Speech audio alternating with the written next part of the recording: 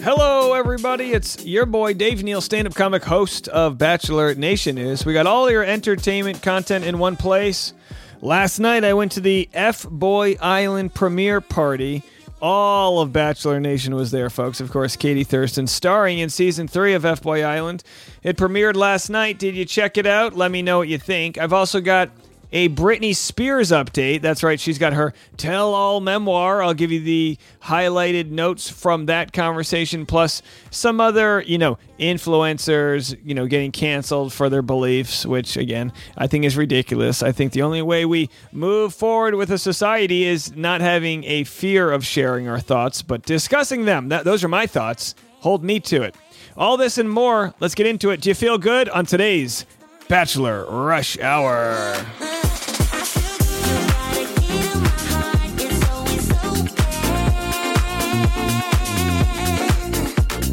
All right, last night was a new episode of Special Forces, but I'm a special force to reckon with here when I've had a lot of coffee. I'm preparing for my next episode of Driving with Dave. I'll be interviewing Rodney. Remember Rodney from Bachelor in Paradise, fan favorite. Let's see what all of the kids on Paradise have to say about my interview with Rodney. Of course, he's just an absolute legend in the Bachelor world. When he got stood up and hung out to dry on the show, everyone cried. So what's it about Rodney? I'll let you guys know. I'm very excited for that conversation. And then later this week, I'll be driving to Arizona. So you'll see me with my mobile setup. I've got a baseball tournament, as I do. 38 years young, still chucking the old ball. And in Arizona, I'd be remiss if I didn't pick up one Clayton Eckerd and have a nice conversation with him. So he'll be joining Driving with Dave. That's right, folks. Thanks to all of your support, we call it equity, all of you guys being barnacles on this ship of progress, we've really taken the world by storm here in this small niche community, and I couldn't have done it without you. So thanks to everyone who's written into all the alumni and getting them on the show. It is very much appreciated. I mean, the love that we felt last night at the F-Boy Island premiere. I mean, Tasha's treated like royalty. We saw Game of Roses. We saw Jess Ambrose from the, Your Mom and Dad pod. Bachelor Data was there. And get this, the Bachelorette. She is the Bachelorette was there. She's does not show her identity on Instagram. So it was fun to meet her and put all the pieces together about who's who. Aaron, we saw both Aarons from this year's Bachelor in Paradise. Today's featured clip on the podcast is Aaron on the Bachelor Happy Hour podcast discussing his emergency survival, that I don't even know what to call it, after his boating accident. He had a boat that he just bought with Braden. They went 17 miles off the coast of San Diego, and it sank within 15 seconds. Braden's dad swam under the boat and unlatched the life vest. They were getting dragged down in the fishing lines. I mean, a real tragedy. 3.5 hours they spent floating around, waiting to be seen and recognized and saved. And they were saved, and a guardian angel was with them on that day. And the story he shares is absolutely amazing. So stick around for the end of this episode and we'll get into that content. Hey, Hannah Ann and Jake Funk, we covered them yesterday. They have had to move from Indianapolis to Miami as he's been traded, or I guess cut and then re-signed by a new football team. Well, they are discussing and sharing their engagement photos for the first time. And if you want to check out, see the visuals of what I'm talking about, go to patreon.com/Dave Neal, where you can watch the creation of this episode. Again, that's patreon.com/Dave Neal, link below. Here's what Jake had to say. Our first date was at the Beverly Hills Hotel, which was like a dream. I'm sorry, this is what Hannah said. She said they were both living in LA and we had a great time, really got to know each other, and things just went off from there. One thing that helped seal the deal, Funk didn't pry about her Bachelor days. I knew that she was on reality TV, he says, but it was something that I really didn't want to mention at all, which is why he got another date, says Hannah. And so good for him. I mean, it's like, look, he got another date. Hannah Ann, he's a professional football player. Give the guy a little bit of credit here. I'm sure he can pull tail. But either way, good for both of them. He's been picked up by the Dolphins, and he'll be back in my AFC East conference with my lowly New England Patriots. I mean, credit where it's due. The dynasty is dead, folks. I mean, come on. All right, well, let's jump into some other news here. Britney Spears has her new hit memoir, and she talks about Justin Timberlake getting her pregnant. They both agreed to have an abortion. I cannot think of Justin Timberlake and Britney Spears without thinking of their denim outfits. Remember those full denim outfits they wore? But they've got insiders describing this as bombshell news in her upcoming memoir. My question, how old were they? Of course, I think Justin's had to apologize for the way he treated her. He outed their relationship in some very personal ways on radio back in the day. I'm not saying times were different, but I mean, times were different. So maybe I am saying that. But either way, he's had to sort of pay the price to an extent. I mean, although he's had a very successful career, but, there's a little fallout about how they treated each other. She says Justin felt they weren't ready for a baby because they were too young. Both were around 19 at the time, according to the book. Britney says she was conflicted, but after some difficult emotional discussions, they both agreed getting an abortion was the right decision. Justin and Britney dated between 1999 and 2002. There's two sources tell TMZ it was so serious. Britney wanted to marry Justin, but, it didn't work out. All right, well, good for her for sharing her truth. We have another quick Britney story we're going to get to regarding her new book. Let's jump into that. As we remember, it's not been an easy road for Britney's mental health. She says she shaved her head. You remember that story where she shaved her head to rebel before her conservatorship? Britney Spears says she shaved her head back in the day, pre-conservatorship, as an act of rebellion, a stunning new revelation she just made in her forthcoming memoir. The pop star's new book, The Woman in Me, is coming out later this month, but in an excerpt obtained by People Mag, Britney Spears addresses the infamous February 2007 moment when she lost her locks and rocked a bald look in public. At the time, it was cause for much concern. Here's what she says in her own words. I'd been eyeballed so much growing up. I'd been looked up and down, had people telling me what they thought of my body since I was a teenager. Shaving my head and acting out were my ways of pushing back. So yeah, it's a very, tough story to look back on because, how Britney Spears was treated by not just by fans and audience, but by radio DJs and, from everyone from Barbara Walters to Conan O'Brien, every single person, she was objectified and treated in a way that I hope we wouldn't treat anybody in today's world. But, we have to learn from our mistakes. I think that's an important part of when we look at celebrity cultures. How do we have discussions about celebrities? How do we enjoy the content we get from them? I always think we forget that celebrities and the culture around the conversations of water cooler talk. We all know George Clooney, but we get something out of that, access. We get a conversation and entertainment, and we talk about it with our friends. And how do we be able to have those discussions and not make them toxic and not have a countdown clock for when Millie Bobby Brown turns 18, like we did for Miley Cyrus, like we did for Britney Spears, and we did for the Olsen twins. You know what I mean? How do we avoid the creepy and really tragic things we've done to exploit celebrity youth, and how do we just enjoy it from a distance, like we say, like bisons in Yellowstone? How do we enjoy it from a distance without getting gored? And that's a conversation that I don't know if we'll ever truly cope with the mental health effects of it, but too many people say, well, they signed up for it, this is what they get. You wanted to be famous, you wanted to be the Olsen twins, now there's a countdown clock to when you turn 18. What are we talking about? Either way, fascinating story. And in other news, Clayton Echard has lawyered up, allegedly, apparently. I'm kind of connecting the dots. He posted on his Instagram story that he's got a husband and wife law team in Arizona. Apparently, they're known for being injury law. You know what I'm trying to say.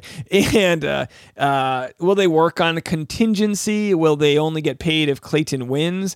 Do they think Clayton's got a big case to win? Again, we haven't seen any of the information laid out by Clayton, but not surprised if it is in fact proven that he is not the father of unborn twins, will he seek damages? I mean, you can't Google the guy without seeing these sort of weird controversies that come up. And even though most people know that he's innocent of a lot of these accusations, he's still losing work over it. So the Lady Jane Doe may come from a little bit of money. I mean, she's in the horse community, and you don't just stumble on a horse in today's world. Usually, if you have enough money to ride a horse, you got enough money to ride a cowboy. That doesn't make any sense. The point being is she didn't ride a cowboy. They never had sex. According to Clayton, he claims they only had oral sex. We can't prove that. We can't prove a negative. We can't prove they didn't have sex. But what we will see as the court plays out is whether or not she is pregnant and whether or not he is the father. Now, he claims the test has come in with no fetal DNA. I haven't seen the actual test results. I got an email from her, as you do just about daily now, get an email from Jane Doe here, where she says, I am pregnant. I took a test at urgent care. She sent me the results of that test, which says she's pregnant. Whether or not she is or not is something we'll have to figure out, but that's what she sent me. And she also said she retook at RavGen the test that will say that she's pregnant. She retook it yesterday, and she said it should be available today or tomorrow.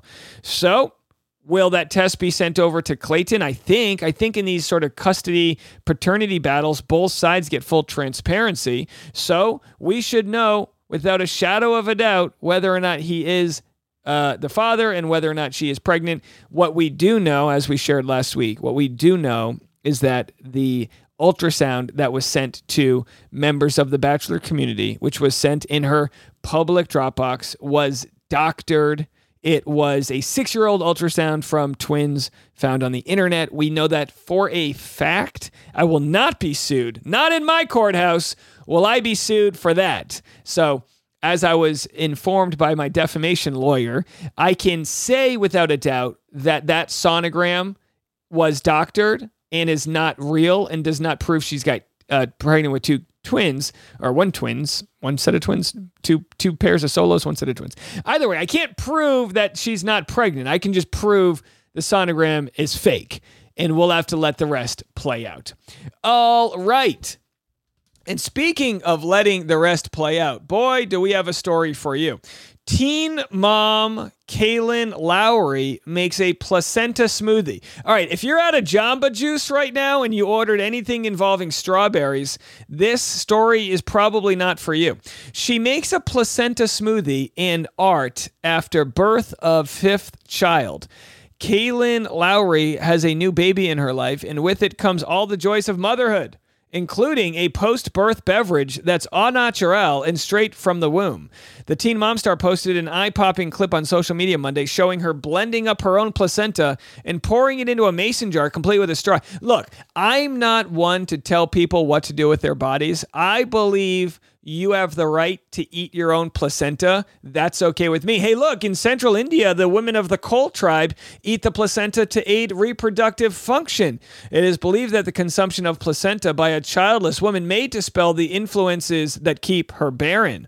So I guess in that case, you're eating somebody else's placenta, in which case I want to know, is it well done? Is it medium well? Are we going to, fillet it for some sushi? Placenta phasia is the ingestion of the placenta. You might be saying, Dave, why are you going to talk about placenta eating when you don't have any sort of clinical studies of whether or not it has adverse health effects? Well, you think I'm going to make a power podcast, a Bachelor Rush Hour podcast, without coming to you with facts? Placenta phasia is the ingestion of the placenta and afterbirth components released during and after parturition. The maternal behavior is widespread in mammalians and takes place in non-human primates too. It can occur between related and unrelated female primates and female and male weanling siblings in rats and hamsters. There are reports of human placentaphagia in North America where women consume their placenta, whether raw, cooked, dehydrated, processed, or encapsulated. I personally would like a placenta jerky. Can they do like a teriyaki placenta jerky? Assuming potential health benefits for mothers and their offsprings. However, there are also possible detrimental health risks associated with placental consumption in women. There is no scientific research regarding the beneficial effects of human placentaphagia, and available information is mostly hearsay. We discussed the cause-effect of placentaphagy and the endocrine, nutritional, and analgesic proposed benefits and adverse effects of this practice that have been published in humans and non-human mammals. Hey, if the rats can do it, so can we. I'll tell you what, let's go from placentaphagia to our hit story of the day, Aaron and Braden, and how they overcame nearly dying at sea. Let's jump to that story next. Anytime you make a stupid decision, 90% of the time that stupid decision is pushed on you by a friend, right? Or you're going to make that decision because a friend is with you. Yeah. When you're by yourself, you're probably going to walk away, just like a car. When you go buy a new car. Do you think you would have walked away if Braden was like, nah, bro, I'm out. I can't do it. Hell no, I'm not putting that on Braden. Braden didn't buy this boat, but he's like my hype man. So of course I'll be like, yeah, fuck yeah, let's get this boat. We see it. This thing is beautiful. Buy a boat. Pay for a whole inspection. Guy charges me $500, inspects the boat, sends me a 10-page report, all systems a go. Whole engine, bait tank, everything on this boat is ripe, perfect, ready to go. I bring it home. I start noticing little things on it that aren't working. The trailer's broken. I fix the trailer. The stabilizer flaps break the first time I take it out. I call a mechanic. I get that fixed. And these are all little orange flags, right, that start adding up. But in your stokeness, you kind of overlook some of those orange flags. And he needs to write a book. What you do in your stokeness. Yeah, when you see an orange flag when you're stoked, you're like, put some duct tape on it. Come on, let's get out of here. We got to go. Oh, well, you know what? Like, I fixed these things. You know, now that this is fixed, then nothing else is going to break. Mind you, this boat is old. It's from the 70s. Mm-hmm. And the gentleman who I bought it from had told me that he had redone it in his driveway. Sure. Fiberglass, gel coat, and stringers. Stringers are the backbone of a boat. Those are the ones that run down the spine. There's usually two of them that run down the spine of a boat, down the hole. And so, this is the crazy. If I would have this is the thing that kills me. If I would have brought in my dad on this boat, I would have killed him that day. And so I joke around with these guys and I say, like, this was bound to happen. This boat was going to sink at some point. And I am so thankful that I sunk it with Braden, my buddy Gavin, who's another firefighter, Braden's dad, and Braden's uncle. If I would have sunk it with anyone else on this planet, one of us would not have come home. I was so lucky to meet Braden and his dad, who, by the way, looks like his older brother. Their age difference is like 5 years. It's ridiculous. But you got Braden, who was in the military, right? And you've got Aaron, who's a fireman, and then I believe Braden's dad also was in the military. You've got first responders; they all know exactly what to do. I mean, Aaron, I don't know if we've celebrated a guy like him enough on this channel, and I'm not just saying that because I met him and I think he's a nice guy. But when you're a first responder, or in his case specifically a fireman, that's like a big deal. Like a lot of these people come onto the TV show with really just rudderless. Another pun here, rudderless life, but this is a guy who chose a career and a passion that specifically runs into the fire when everyone else runs out. This is a guy you want if you're in a situation like this. It was that crazy. Oh, okay. So how far out are you and how does it sink? Yeah. So this is crazy. We're 17 miles offshore, which you might as well take a spaceship to Pluto. There's no one out there. It's just us. And everything's going fine, man. We're having fun. We're being guys. We're peeing off the boat, jumping off the swim deck. For people that fish or don't know how to fish, when you're going for Dorado or tuna, yellowtail tuna or yellowfin tuna, you're looking for boilers in the water. So we get to a certain GPS waypoint, which is 17 miles offshore. Everything's fine. And you're looking for kelp patties. All right, so he says 17 miles offshore. So if we look at our here's 20 miles right here. So if you look up, I don't know if you guys can see this, the scale. It's basically 1 inch off of San Diego. So they're literally like over here somewhere. You have to imagine they are literally in the middle of nowhere in the North Pacific Ocean, folks. The middle of nowhere. Days could go by where no one would recognize them or cross their paths. Absolutely horrifying that as they're sinking, they realize how screwed they are. Or a bunch of boils in the water. And so we find a kelp patty. We stop throwing bait. At this point, I realize no one on the boat knows how to fish. So now I am a charter captain. My name is Aaron S. I'm the charter guy. I'm here to make sure everyone's having a good time. So I'm baiting everyone's lines for them. We're throwing them into the kelp patties. First kelp patty's empty.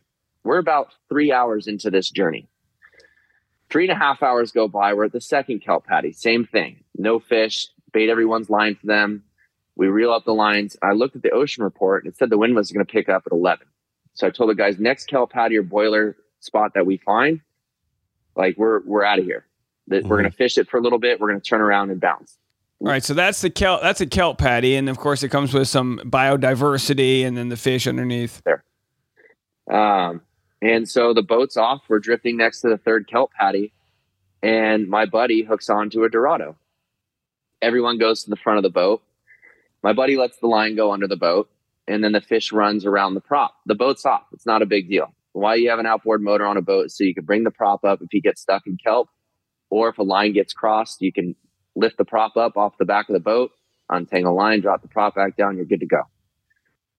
Mind you this, I'm going to tell you this, but before I tell you this, 3 of the guys on that boat had stepped on the back of the swim deck while the boat was off prior to this event happening. All the guys are on the front of the boat. Gavin has his line. I tell Gavin, my buddy Gavin, I said, let your line out. Everything's fine. I'm going to lift the prop up, untangle your line. You're going to reel this fish in, then we're going to head home. Prop comes up. Gavin lets his line out. All systems a go until I step on the swim deck. The moment I step on the swim deck, the boat is completely underwater in 15 seconds. Gone. We don't have time to radio. We don't have time to get our phones. We don't have time for anything. And it is so unlike me to give a safety briefing. So my guess is if we look at just a random photo here of some of the different here's the swim deck on the back. My guess is when he went in it that it took on water and the nose of the boat went up and then it went straight down. That's my guess. Again, what do I know about this? Literally nothing. For any of the activities that I do, that's just my nature.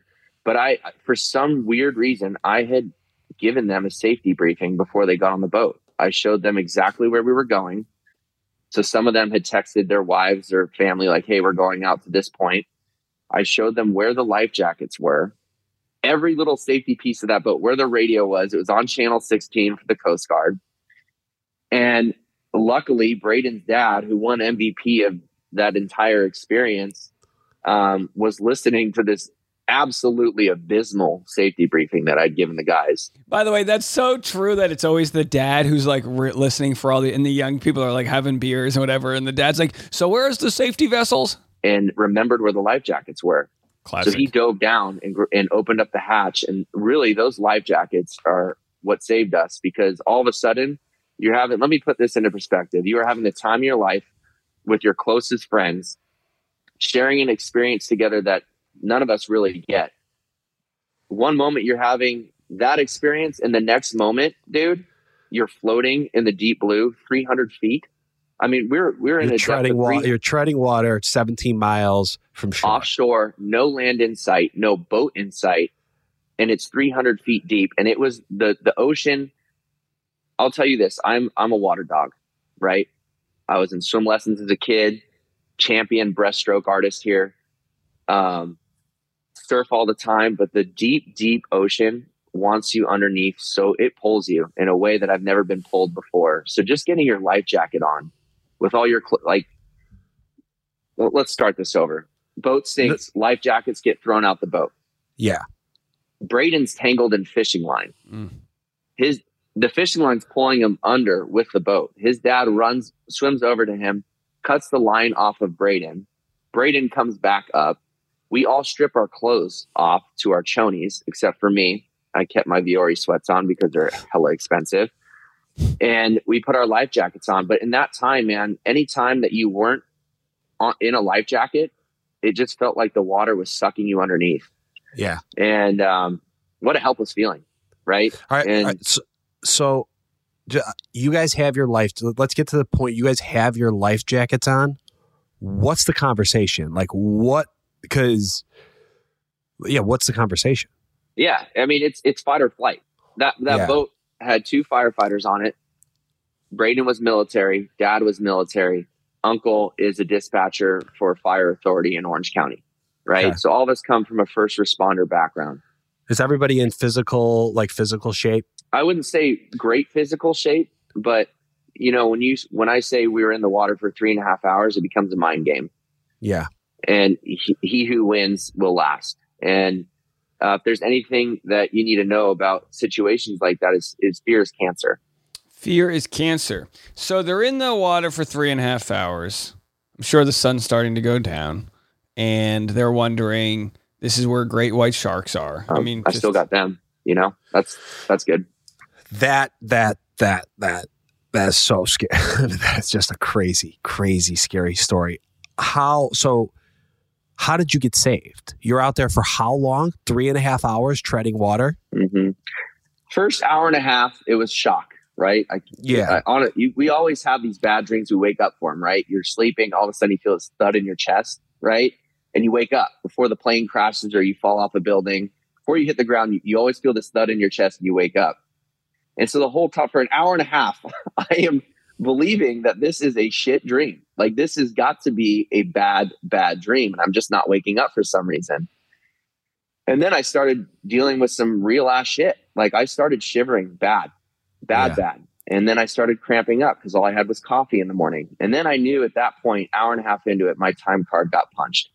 Isn't that a crazy story, folks? I continue to play it on the YouTube channel, but just to wrap things up, he says that at 3.5 hours of being out at sea, a boat spotted them from very far away. They spotted maybe their reflective cooler and their debris field and then saved them. So what a great story, folks. Could have been a real tragedy. So there's a lot of tragedy that exists out there. Where we can find the light, we're going to head into that direction. And thank you guys all so much for all the kind reviews, sharing with your friends, and continuing to support this channel. I don't take it lightly. I'm proud of what we're building, and I'll be back every afternoon. I'm Dave Neal, and this was Bachelor Rush Hour.